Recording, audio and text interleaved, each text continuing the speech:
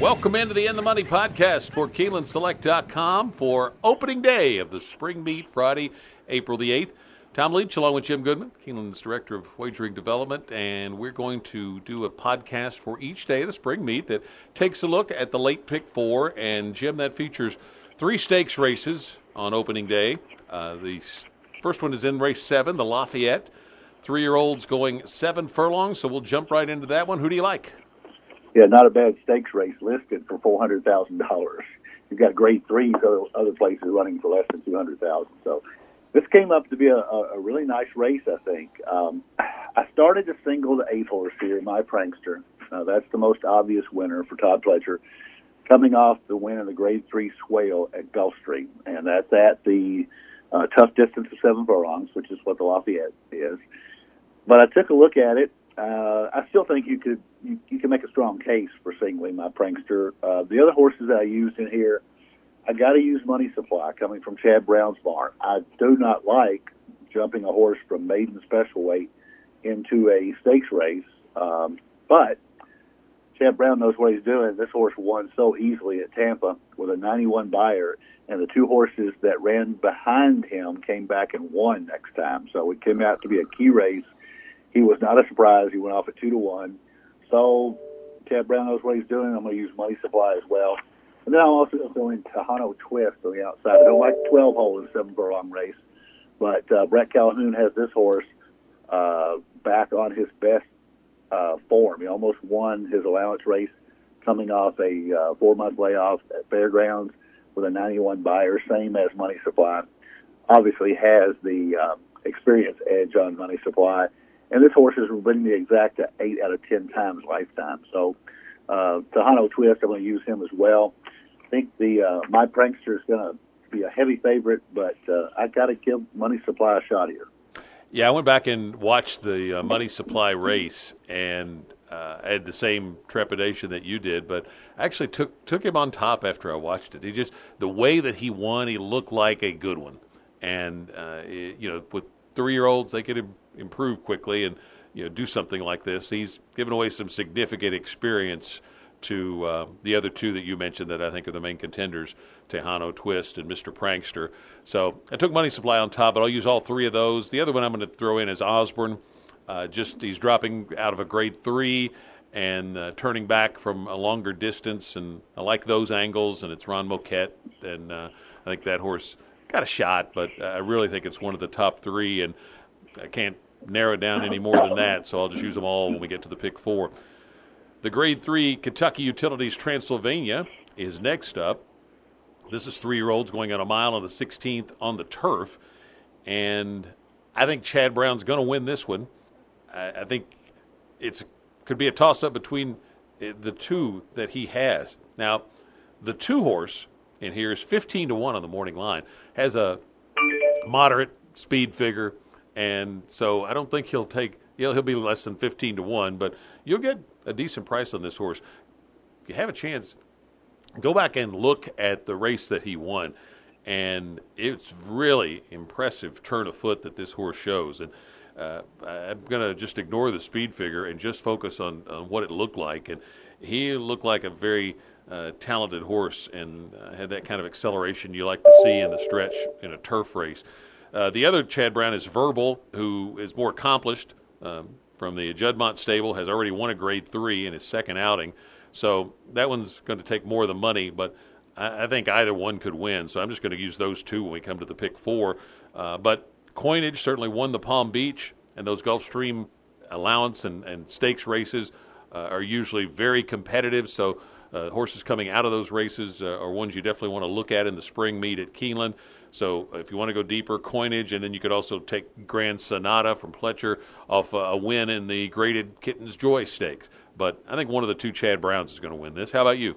I was hesitant about the Chad Brown, the 2 horse, for the same reason I didn't mention this when we talked about the 7th race, but I'm wondering the Chad Brown horses that were at Tampa. I'm not sure that's his best horses, and therefore this I agree that was impressive, Napoleonic War, but the speed figure and the fact that it comes from the Tampa chain of Chad Brown, I'm not sure that he's that good, but you got to use him. So when I handicapped this race for the pick 4, you got to use the 2 Chad Browns. You got to use Coinage because he won the Palm Beach main event, finished second, came back and won right back. Grand Sonata beat Coinage in the Kitten's Joy prior to the Palm Beach. How can you not use Cy Dog for Graham Motion? The horse has won 2 races, everything he's asked for at Belmont and Aqueduct, coming off the layoff, but has a Red Ortiz. That's 5 out of the 6. And credibility for Mark Cassidy. He ran in the Palm Beach, only got beat by 2 3/4 Coinage. So guess what I'm going to do in the pick 4? I'm the all button. Yeah, well, it's only 6, so I can afford it. It's a very, very competitive race. It came up light in numbers, but I think any of these horses could win it. And I'd actually lean toward maybe the Graham Motion horse. He's really good at coming off the layoff and really good with young horses. This horse got a good foundation in his 2-year-old year, and gets Irad. So I'm going to go with Side Dog and a little bit of an upset over the Chad Brown horses. 9th race is the Grade 1 Central Bank Ashland for 3-year-old fillies. They'll go a mile and a 16th as this one moves back to the opening day card. Nice group, not a big field, but a really well-matched group.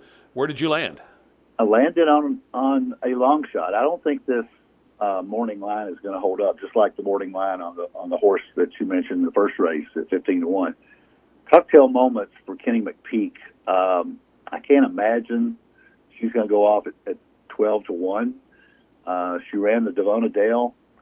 Kathleen O won that race, came right back and won the Gulfstream Oaks, and is probably going to be the favorite in the Kentucky Oaks. And this horse ran 3 1/4 lengths behind her, finished 3rd. That's certainly no embarrassment. And what would Kathleen O be in this field? 2-5 probably. So I'm going to pick Cocktail Moments and a little bit of an upset. Kenny McPeak's fillies always run well at Keeneland, so he points for this beat. I got to believe that Devona Dale was a tune-up for this one, so I think he's got a big shot at here with Cocktail Moments. You got to use Nest for Todd Pletcher coming off that Suncoast Stakes race at Tampa.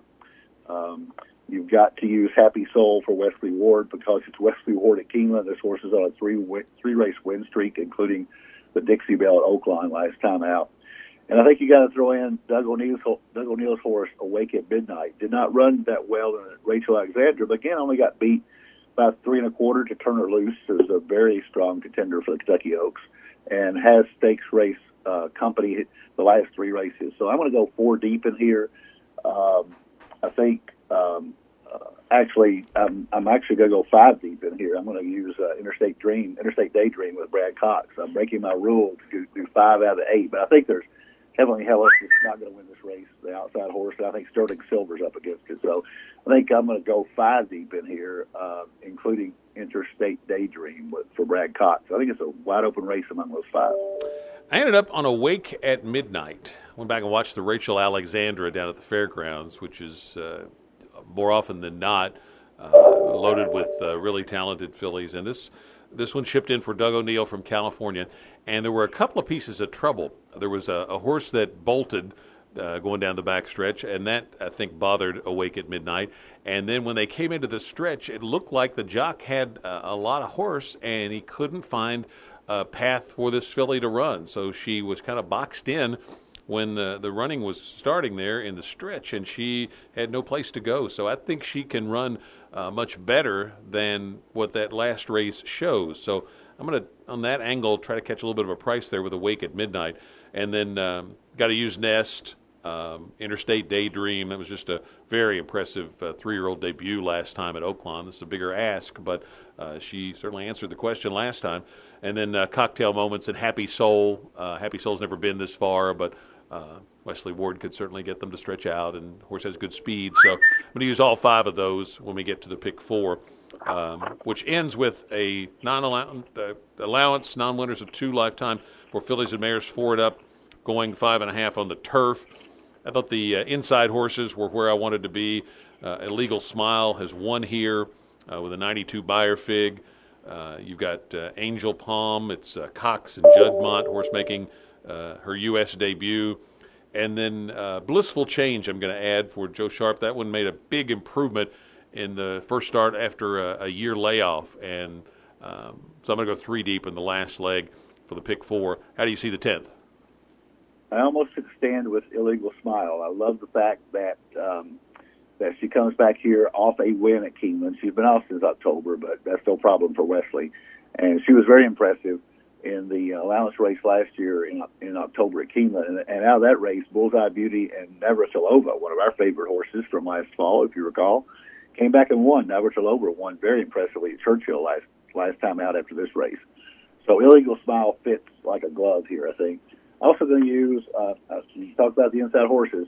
I'm going to use an outside horse. I'm going to use Bay Storm in here just because Jonathan Thomas seems to always get a couple horses ready for this meet. And this horse ran really well at Belmont last year at 7 furlongs and at 6 furlongs, and seems to have enough positional speed to get out of that 9 hole and get over in positional speed, in position to make a run at Illegal Smile down the stretch. So I'm going to go inside Illegal Smile and outside Bay Storm to complete the pick 4. So let's talk about the pick 4 ticket. Starts in race 7. What's yours ticket look like? Okay, I went 2, 8, 12 in the first leg, covering all 6 horses in the Transylvania, and then going 5 deep in the Ashland. I went 2, 3, 4, 6, 7 in the Ashland, and then 2, 9 in the 10th race to finish the pick 4. 2, 8, 12 with 2, 3, 4, 6, 7 with 2, 9, and that's a $9 ticket. I've got a $60 ticket, 1, 2, 8, 12 to start, then 2, 6, just the 2 Chad Brown runners, 2, 3, 4, 6, 7, same 5 you have in the Ashland, and then 1, 2, 3 in the last leg, $60 ticket. Don't forget that the new wager that started last fall was very popular. It was Jim's idea, the Turf Pick 3 for a $3 wager. It starts in race 5. It's always the last 3 turf races on the card. So starts on race 5 on the opening day card at Keeneland. So you've got got a really nice card with 3 stakes races. And then, when you roll into the Saturday card, it is full fields all over the place with a bunch of stakes races and multiple pick 4s and pick 5s. And it's going to be a really fun weekend at Keeneland. So time to get off to a good start, Jim. Good luck. Thanks. Same to you, Tom. That'll do it for this edition of the End Money Podcast. We'll be back for another one on Saturday's card. Next up from KeenelandSelect.com.